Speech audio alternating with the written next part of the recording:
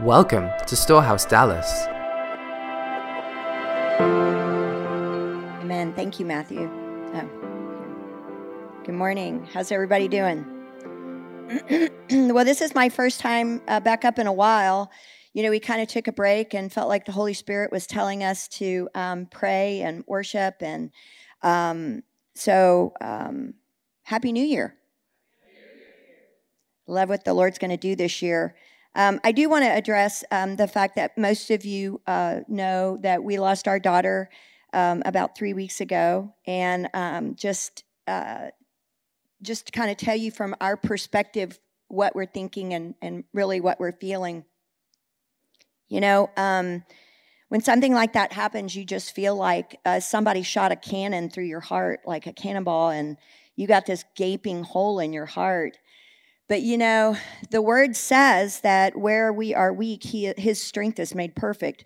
So I can tell you that I have the perfection of God's strength happening in me every day, which is bringing glory to God. And I just rejoice in that. And so I am sad, but I'm also so excited that I get to be a testimony of God's strength in the earth. And I get to bring glory to God by rejoicing over him and everything that he's still doing through me. And I believe I can speak for our whole family that I believe that the enemy got it wrong when he messed with our family. Because we are not a family to be messed with, and we are not a church to be messed with. And so he really messed with the wrong people. And so our daughter's life and her life, blood, and her beauty is a seed that is our seed. And we take ownership of that. And that seed went into the ground. And that seed is going to multiply, and it's going to reproduce. Amen? And it's going to reproduce a great harvest for the city, for this house, for our family. We've already seen just incredible harvest in our own family through Bliss's death. And so we are giving glory to God over her life. And we are, as long as we have breath, as long as I have breath, I will worship God. And so, like I said, he kind of messed with the wrong people. And it was prophesied years ago when Bliss had her accident, and we were part of the prayer movement, so everybody knew. I mean, everybody was praying. Will Ford, Lou Engle. We had her up. We brought her up in front of the whole one thing. There were 20,000 people. There were 100,000 people online, and so everybody was praying for her. She got brought up, and everybody was praying for her to be healed. And it was prophesied over her that when she got healed, that there would be an awakening. Well, don't you know that my daughter is healed? So I just say, let the awakening begin. Amen? So with that, I just want to talk about 2020, and I want to tell you that God has great things in store for us in 2020. And again, what the enemy meant for evil, God is turning it for good, and we are laying hold of the good. And that table has been set before us. And I don't know about you, but I plan on eating everything on that table this year.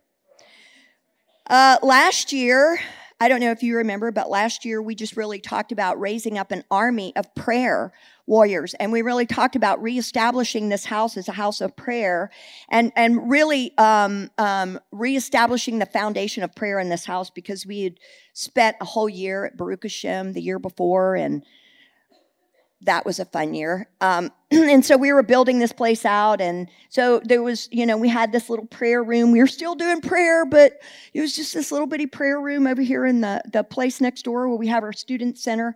And so we were just really, this past year, just really reestablishing a foundation of prayer in this house. But, you know, prayer is not God's end game.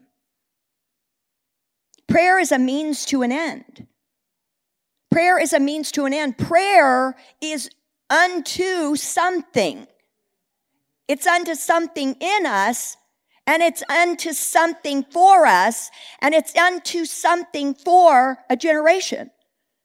And so I thank God that this year we had 6 live prayer sets a week. That's 12 hours of live prayer per week. That's 600 hours that we prayed this past year. Thank God. I mean, all of those prayers went in and went out, and I mean, they were just flying through the atmosphere, and the word of God was coming out of this house, and it was doing what God had declared that it would do. So we've seen so many things happening. We've seen so much happen in the area of life. We've seen so many abortion clinics close. Hallelujah. We've seen a president that's taken a stand for life. We've seen corrupt government officials quit their jobs. Praise God. We've seen so many things that are evil in our government that are being uncovered. Why is that? It is because the saints are praying and declaring. And so I just thank God for that. But there's more, and I know there's more. God created the prayer movement not to create a subcultural people who just hide away in a prayer room. But God created a prayer movement to create a countercultural people who take the very presence and glory of God that they have filled themselves up with out into the world. I love what Reinhard Bonnke said. The church is not what did he say? The church is not hold on, I'll get it. My brain will catch up with my intentions. He said it's not a cruise liner. But the church where we all just gather together and we're all like, hey, we're having a party. Here we all are singing the worship songs. We're all kind of a club. But the church is supposed to be a lifeboat. And we are supposed to be out saving people, helping people, transforming the world that we live in. Amen? Reinhard also said that the church is right now trying to run a race with one leg. He said they're either praying or they're into religious evangelism. He said, but we're created for prayer and power. He said the prayer leads to power, which fuels the gospel. He said that the prayer movement has power, which never gets used, and the prayerless evangelism has been without the Holy Spirit, which is like trying to talk somebody into a religious system. But I'm telling you, God is about to move on the prayer movement, and He's about to eject the prayer movement out of their seats. Not that they won't be praying, but they're going to be praying and they're going to be walking in power.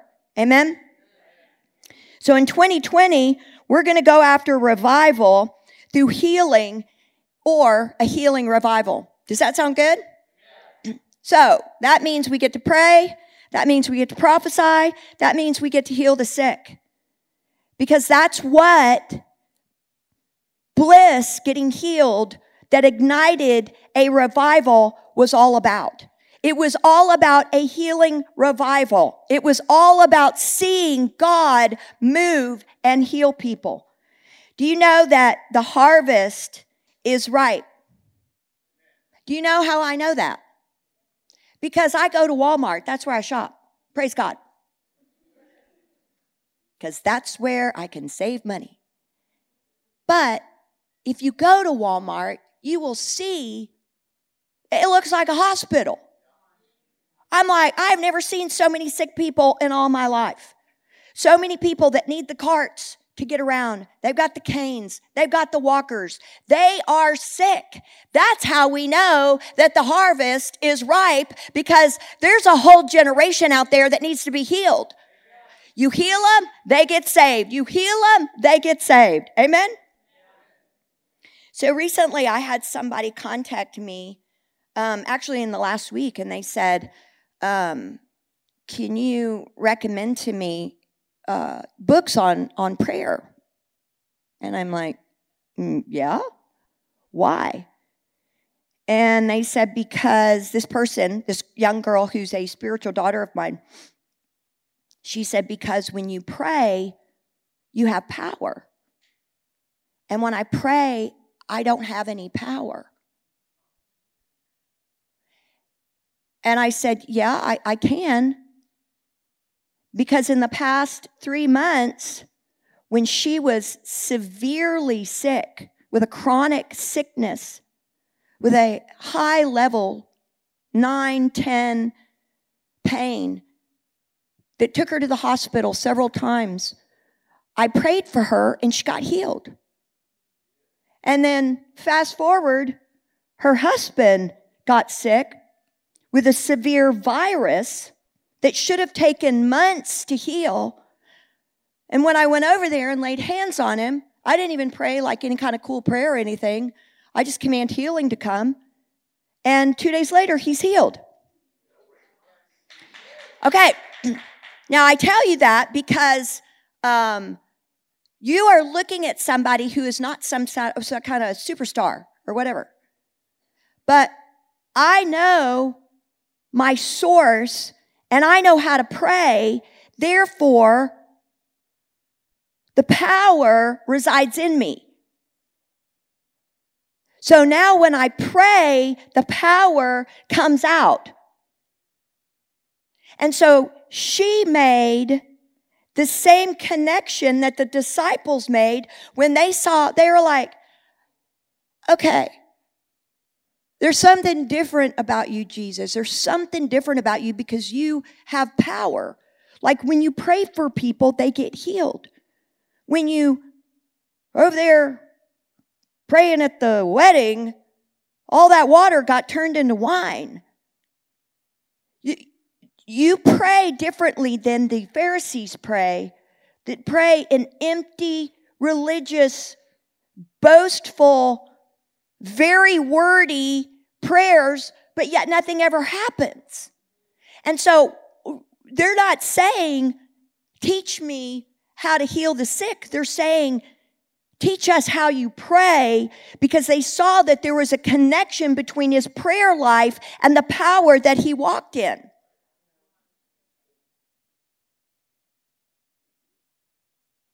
So there was a connection between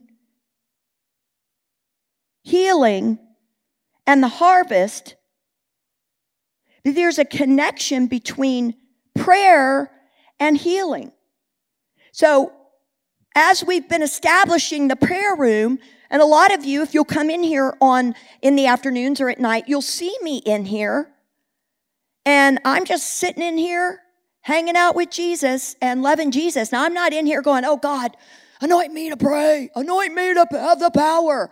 I'm just in here getting filled up. I'm just in here loving on Jesus, and he's loving on me. And through that comes an anointing. Turn in your Bibles to Matthew 11, starting in verse 2, and give me a shout when you're there. Or it's on the screen.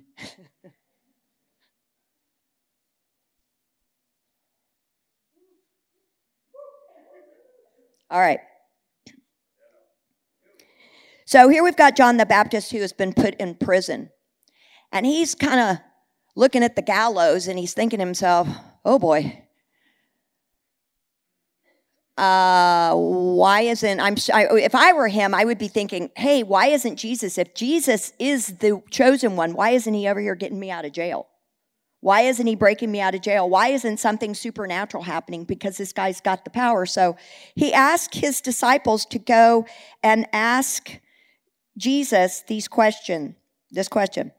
And when John had heard in prison about the works of Christ, he sent 2 of his disciples and said to him, are you the coming one, or do we look for another? Jesus answered and said to them, go tell John the things which you hear and see. The blind see, the lame walk, the lepers are cleansed, and the deaf hear. The dead are raised up, and the poor have the gospel preached to them. So Jesus answers them, and he said, here is a witness that I am the Christ, is that there's a healing revival happening. There's a harvest happening because there's a healing revival happening.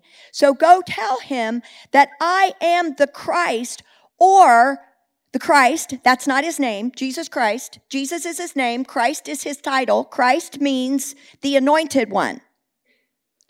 Right? So I'm going to tell you what that means. The anointed one means the oily one. Okay? It means the one with oil. The one that has the oil. The one that has the oil in him and the one that has the oil on him. What did they do to the high priest when they anointed him for his position? They poured oil on him. They anointed him with oil that poured down his beard, right?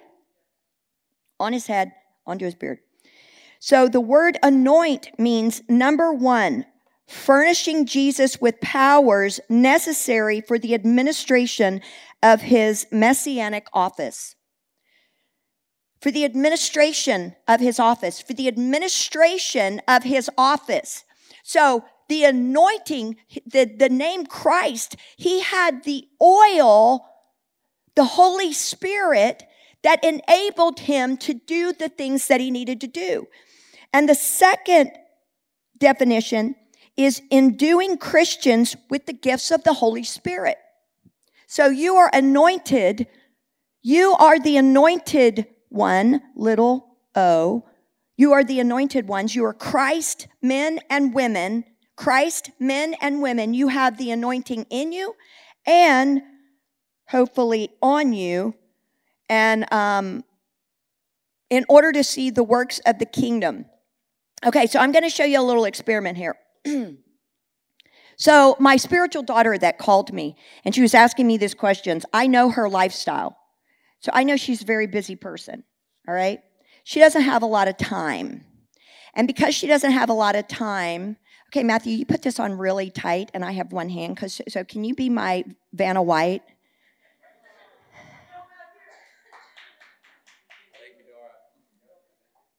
Thank you. All right, so she's got a very busy lifestyle. So her prayer looks like, I'm going to catch prayer when I can. So I'm going to pray when I can pray. So she prays, and her glass gets filled up.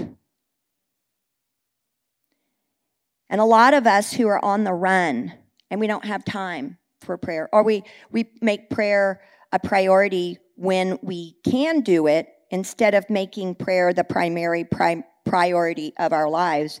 And so we go, okay, well, I'm going to pray a little bit more. I'm going to pray 30 minutes a week. I'm going to pray 3 hours a week. And I'm showing you this because I've been doing this for 20 years.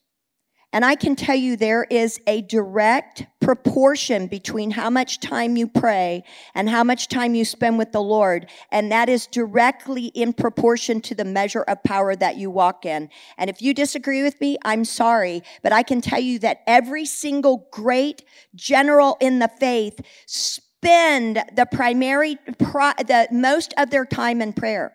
Heidi Baker prays 6 hours a day. And then the effectiveness of the rest of the time that she has is explosive. So what I found is that if you make prayer a priority and you tell your time what to do, and you say, Lord, how much time do you want me to pray every week? And this is great for you because all of you have your new planners, 2020. They're empty. But as you're prioritizing your life, prayer should be the very first priority. Okay, Lord, that should be the question, not how much am I going to exercise? That can be number 2. But what's my prayer life going to look like? How much time am I going to be praying and in the Word? Is 20 hours, can I do it 20 hours a week? Can I do it 15 hours a week? Lord, what is it? How often? And then not just how often do you want me to pray, how many hours a week do you want me to pray, but how are you going to break that up? Because I don't know about you, but if you have a very busy soul life, which most of you do because social media has stolen our peace, so therefore, if it's not, doesn't come in 3-minute increments, we get distracted. So what you have to do is you have to kind of give yourself a little more time. So the Lord usually takes me in 3-hour increments. Or I can do 6 to 8 hours in prayer and get lost, and it feels like 30 minutes. So it just depends. Everybody's different. Everybody has their different place. But I've been doing this a long time. So 6 hours in prayer for me is no big deal. But for you, you're like, oh, it may be hard. So you're like, okay, so the Lord started me out with 3 hours at a time. So 3 hours may be your thing, or 2 hours may be your thing. And it might be hard in the beginning, but I'm telling you, it is worth it, because what happens is that when you do it, and you keep doing it, and you keep doing it, and you keep doing it, you keep doing it, you keep doing it, and you keep doing it, and you keep doing it, and you keep doing it, what happens is that not only are you full of the anointing, but you're actually spilling on people.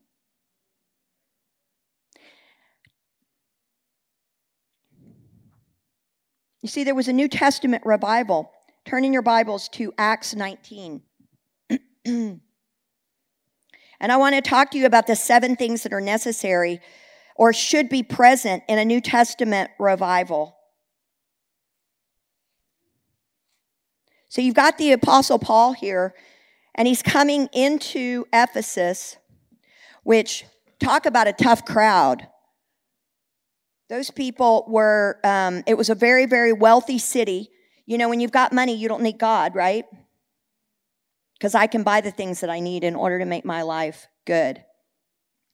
Very similar to Dallas, Texas. So in Acts 19, here you've got Paul. Now, Paul, I want to tell you something about Paul. Paul has a lifestyle of prayer. So in the Bible, you hear about the hours of prayer or the times of prayer. They had the 3rd hour of prayer, the 6th hour of prayer, the 9th hour of prayer. And so part of the Judaic or Jewish culture was that they would go to the synagogue several times during the day for prayer. And you can see that today in the Muslim culture or the Islamic culture, where they have prayer 5 times a day. They've got their little rugs and they get out and they pray. Well, we should be outdoing them by far, because our God is a real God. Hello, and he talks back, and he gives us and anoints us for power and anoints our words so that we have power over the works of the devil. So the thing about that time of Jewish culture is they're not watching TV and they're not on their smartphones, so prayer is just part of how they live. So let's read in Acts 19 up to verse 20. So you guys just follow along with me. And it happened while Apollos was at Corinth that Paul, was having passed through the upper region, came to Ephesus. And finding some disciples, he said to them, "Did you receive the Holy Spirit when you believed?" So they said to him, "We have not so much as heard whether there is a Holy Spirit." And he said to them, "Into what then were you baptized?" So they said, "Into John's baptism." Okay, stop there. So this is number 1. So they tell him, we've been saved into the baptism, we've been saved into the baptism of repentance. We believe, and that's the baptism that we have been saved with. And he's talking about salvation, and he's saying, so there is an internal witness of the Holy Spirit. And so they have been filled with the Holy Spirit on the inside. But then Paul says this to them in verse 3. And he said to them, "Into what then were you baptized?" So they said, "Into John's baptism." Okay. Then Paul said, "John indeed baptized with a baptism of repentance, saying to the people that they should believe on him who would come after him, that is, on Christ Jesus." Now he says Christ Jesus, on the anointed one, right? When they heard this, they were baptized in the name of the Lord Jesus. And when Paul had laid hands on them, the Holy Spirit came upon them, and they spoke with tongues, and they prophesied. Okay, number 2 is the impartation. Okay, so New Testament revival, you're going to have a salvation, but you're also going to have an impartation of the Holy Spirit. Okay? So when the Holy Spirit, when you get baptized, when you get saved, the Holy Spirit comes and lives on the inside of you. But when you get baptized in the Holy Spirit will come upon you. Now, the salvation, you have the Holy Spirit in you, that's for you. But when the Holy Spirit comes upon you, that's for everyone else.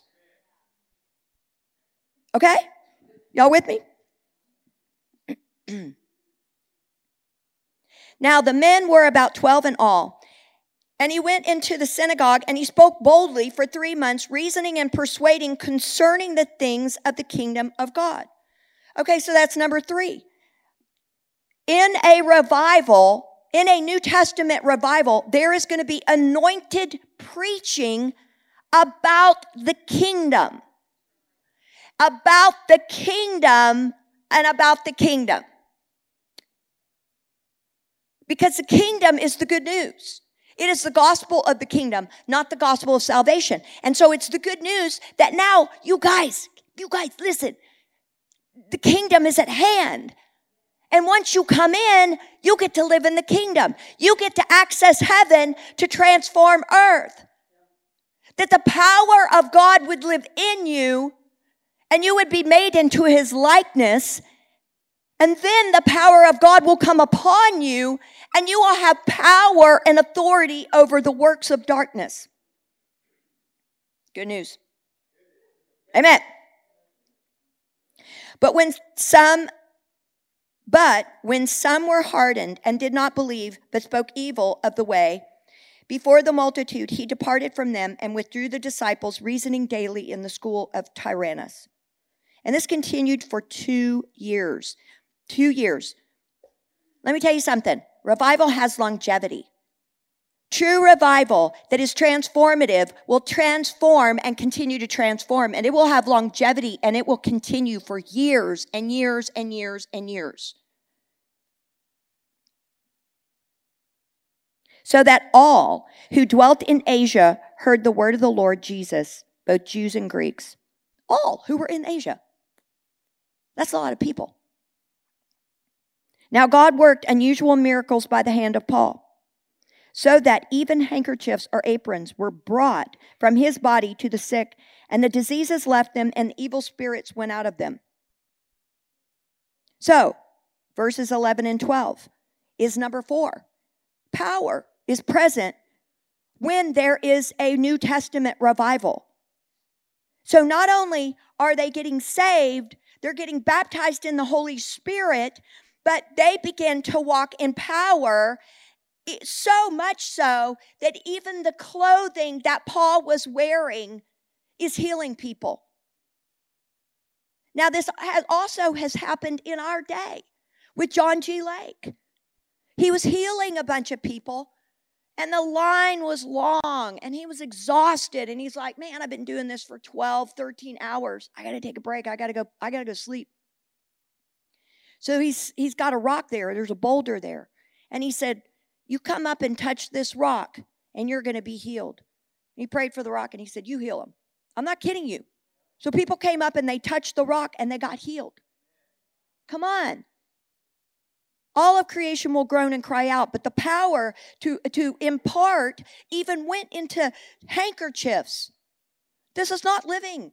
I mean, a handkerchief isn't alive, but the power of God was so heavy that it touched other people as they touched it. Even their shadows were healing people. I love that. And we've actually seen that. We actually did that in this house. Like 3 years ago, we were like, okay, we're going to do this because it's going to be fun. And so we were like, okay, we're going to create a shadow, and we want you guys who are sick to pass through the shadow. And as they passed through the shadow, they got healed. I am testifying to the truth. They passed by, nobody laid hands on them, but I'm telling you, to those who believe, it will be. All right. Then some of the itinerant Jewish exorcists, took it upon themselves to call the name of the Lord Jesus over those who had evil spirits, saying, we exorcise you by the name of Jesus, whom Paul preaches. Also, there were 7 sons of Sceva, a Jewish chief priest, who did so. And the evil spirits answered and said, Jesus I know, and Paul I know, but who are you? Then the man in whom the evil spirit leaped on them, overpowered them, and prevailed against them, so that they fled out of that house naked and wounded. Now, here's what I want to tell you. I can tell you that they didn't have blue. They didn't have blue in them. So these evil spirits are looking at them going, I don't see any blue. I know Paul. I know Peter. Because I can see Christ in them. You know, the demons know who you are. You walk in power, you're a fool. I'm telling you, they know who you are. I remember a great story of Jatana right over here and Sharon, and they were in Europe, and I don't remember where you were. Where were you? You were walking on the streets, and remember that warlock came up behind you. Do you remember that story? And you went into a cafe. You told me that story, and that he talked to you, and he said, I saw the light on you, and I knew I couldn't curse you, because I'm going around and cursing Christians, but there's such a bright light on you, I knew I couldn't touch you. You see, here's the thing. He saw they were full. They were full. Can't touch them. They're full. Come on. I'm telling you, this person, not so much. This person needs to start getting serious, because I'm telling you, we are headed into the end of days. We are headed into the end of days. If you ain't got this, it's not going to be pretty. When the shaking comes, you will not be able to stand. When your daughter dies, you will not be able to stand, but you will die from heartache. But I'm telling you, these kind of things should make us stronger, because we know our God and we know the end of the story. Amen? All right. So, verse 17. This became known both to all Jews and Greeks dwelling in Ephesus, and fear fell on them all. And the name of the Lord was magnified. So, fear or respect of God should be evident in a revival, a New Testament revival. When you start seeing God move in these miraculous ways, people should stand back and go, oh my gosh. I remember being in Honduras, and all of these people were getting saved, and all of these people were getting healed, and all of these demons were coming flying out of them, and they all started vomiting. I mean, it was a sight to behold, and thank goodness I wasn't wearing flip-flops on that day. But what happened is the people who were at the back of the room got struck with fear. They came running to the altar saying, what must we do to be saved? Because fear hit them at the power of God that was moving. Amen? Verse 18, and many who had believed came confessing and telling their deeds. Also, many of those who had practiced magic brought their books together and burned them in the sight of all. And they counted up the value of them, and it totaled 50,000 pieces of silver. So the word of the Lord grew mightily and prevailed. And the 7th thing that should happen is growth. And so there should be great multiplication that comes when you begin to walk in this kind of power. So, okay. Number 1, salvations. Number 2, impartation. Number 3, teaching on the kingdom. Number 4, power. Number 5, fear or respect for God. Number 6, deeper repentance. And number 7, growth in the church, for the kingdom. So healthy Christians reproduce. Amen. Healthy Christians reproduce. This is what our goal is. I did not start a house of prayer so we could all hang out in a house of prayer. I started a house of prayer because my heart burns for revival, and the Lord told me He would give me the city. That's why I started a house of prayer. I started a house of prayer because I knew that there would be living temples filled with the fire of God, and that we would go out and influence a city and take a city for the Lord. Now, most of you know me. I am intent on this. I've given my life for it. My family has given their life for it. And many of you who have come in here and who have said yes to this, you have also given your life for it.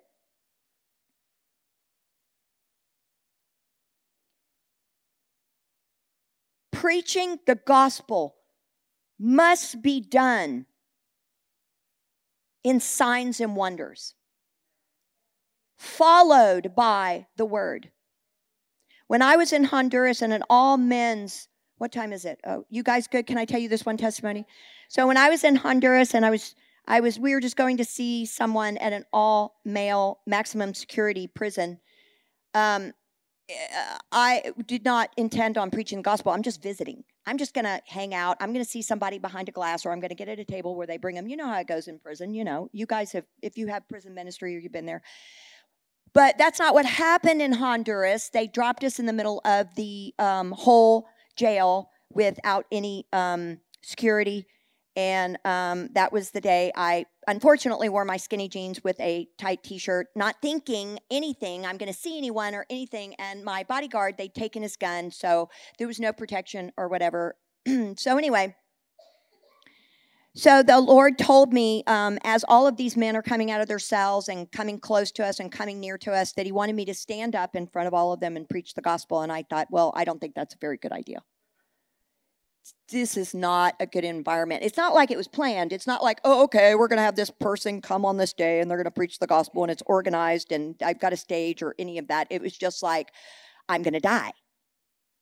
I'm going to die. Yeah, I'm going to die if I go out. I mean, they've got teardrops, stab scars, bullet holes, that kind of, they're not wearing clothes. They're not wearing shirts. It's not like an American prison where everybody has a uniform, you know? So anyway, I'm like, oh man, it's 110 degrees and this is not a good idea. So anyway, I get up, I'm obedient, terrified, but obedient. So I start preaching the gospel and nothing, you know, nobody, does anybody want to give their life to the Lord after I preach the gospel? And it's crickets, nobody's coming forward, nobody, and I'm like, okay, that didn't work. And I hear the Holy Spirit laughing at me. And I'm like, what is so funny? I'm terrified right now. And they're all looking at me. And I'm like, he said, ask them if there's anyone that needs to be healed. I'm like, oh, right, like in the Bible. Right, okay, good idea, God. So I said, does anybody need healing? You know, is anybody sick in your body? Does anybody need healing? And I'm doing all of this through an interpreter.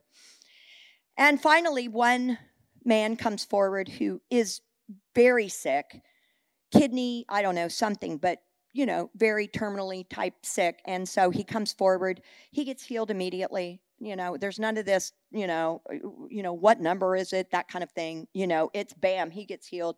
Then he gets saved, gives his life to the Lord. I baptize him in the Holy Spirit. He feels what, how do you say ants?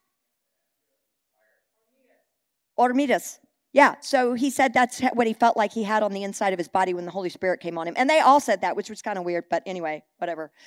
So I was like, okay, we'll turn around and testify and tell everybody what happened. So we did. And so then another person came forward, and then all of a sudden, all of these violent criminals who are, you know, looking at me like they want to, like, you know, I'm a guppy in a Shark Tank, they start lining up. And then it's just bam, bam, bam, bam, bam, bam, bam, bam, bam, bam, bam. For like an hour, they're getting healed, they're getting saved, and they're getting filled with the Holy Spirit. Right. Preaching the gospel has to be done in power so that the power of God comes upon them. Jesus testified to this. Tell John the Baptist that there is a healing revival going on and the harvest, therefore, is coming in. Prayer, power, harvest. Prayer, power, harvest. David Hogan said this, who's seen over 500 people raised from the dead. He goes, I don't fast and pray when I hear there's a dead person. Because then it's too late. It's not like, oh, hold on there. I'm going to go fast and pray for a couple of weeks and I'll be right back. He said, I have a lifestyle of fasting and praying, so I am always ready in season and out when there's a dead body around. Amen? You have to be ready when you go to Walmart to heal that person and spill on him or her so that you can say, this is Jesus. He loves you. He died on a cross for you. He wants you to come into his family, not so you can obey a bunch of rules, but so you can live in the kingdom and operate in the same power that I just prayed for you. You can do this. Do you want to do this? Do you want to have power over poverty? Do you want to have power over sin? Do you want to have power over slavery and being a slave? Do you want to experience freedom? Come on, man. We should be doing this everywhere we go. Amen? So 2020 is going to be a lot of fun. Right? And lastly, just one more testimony. When I preached at Luke 18 last year, they invited me to come, and I was like one of like 7 people that was preaching. John was there, and so just preached a gospel message and talked about, told testimonies and stories, and I just said, okay, who wants to receive an impartation? And, they all came forward, and so I was like, okay. And as I was praying for them, I was like, okay, well, again, I'm not like super anything. I'm just a girl who fell in love with a guy who likes to spend time with him. And so I'm praying for them. And as I'm going around and I'm praying for them, they're like, 5 or 6 deep. I think there were like 200 of them in total. And so I prayed for the first person, and like a whole section of people fell out. And I'm like, whoa. That's cool. And then go to the next person and the next, and I'm hardly touching them. It's just like bam, bam, bam, bam, bam, bam, bam, bam, bam, bam, bam, bam, bam. And so they're getting filled with the Holy Spirit, and an anointing is coming on them for the gospel, an anointing for dreams and visions, an anointing to begin to enter into the higher things, the better things, the deeper things, the wider things of God. So afterwards, several of the students took me aside and they go, how are you doing what you're doing? And again, it all goes back to the question, teach us to pray. Teach us to pray. And I will tell you, I'm going to tell you a secret to how to pray. Are you ready?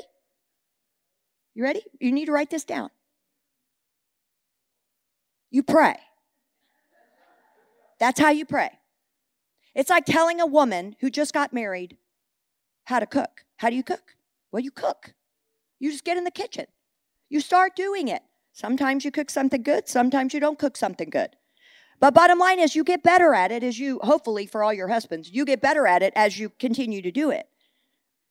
I laugh at, never mind, I'm not going to go there anyway.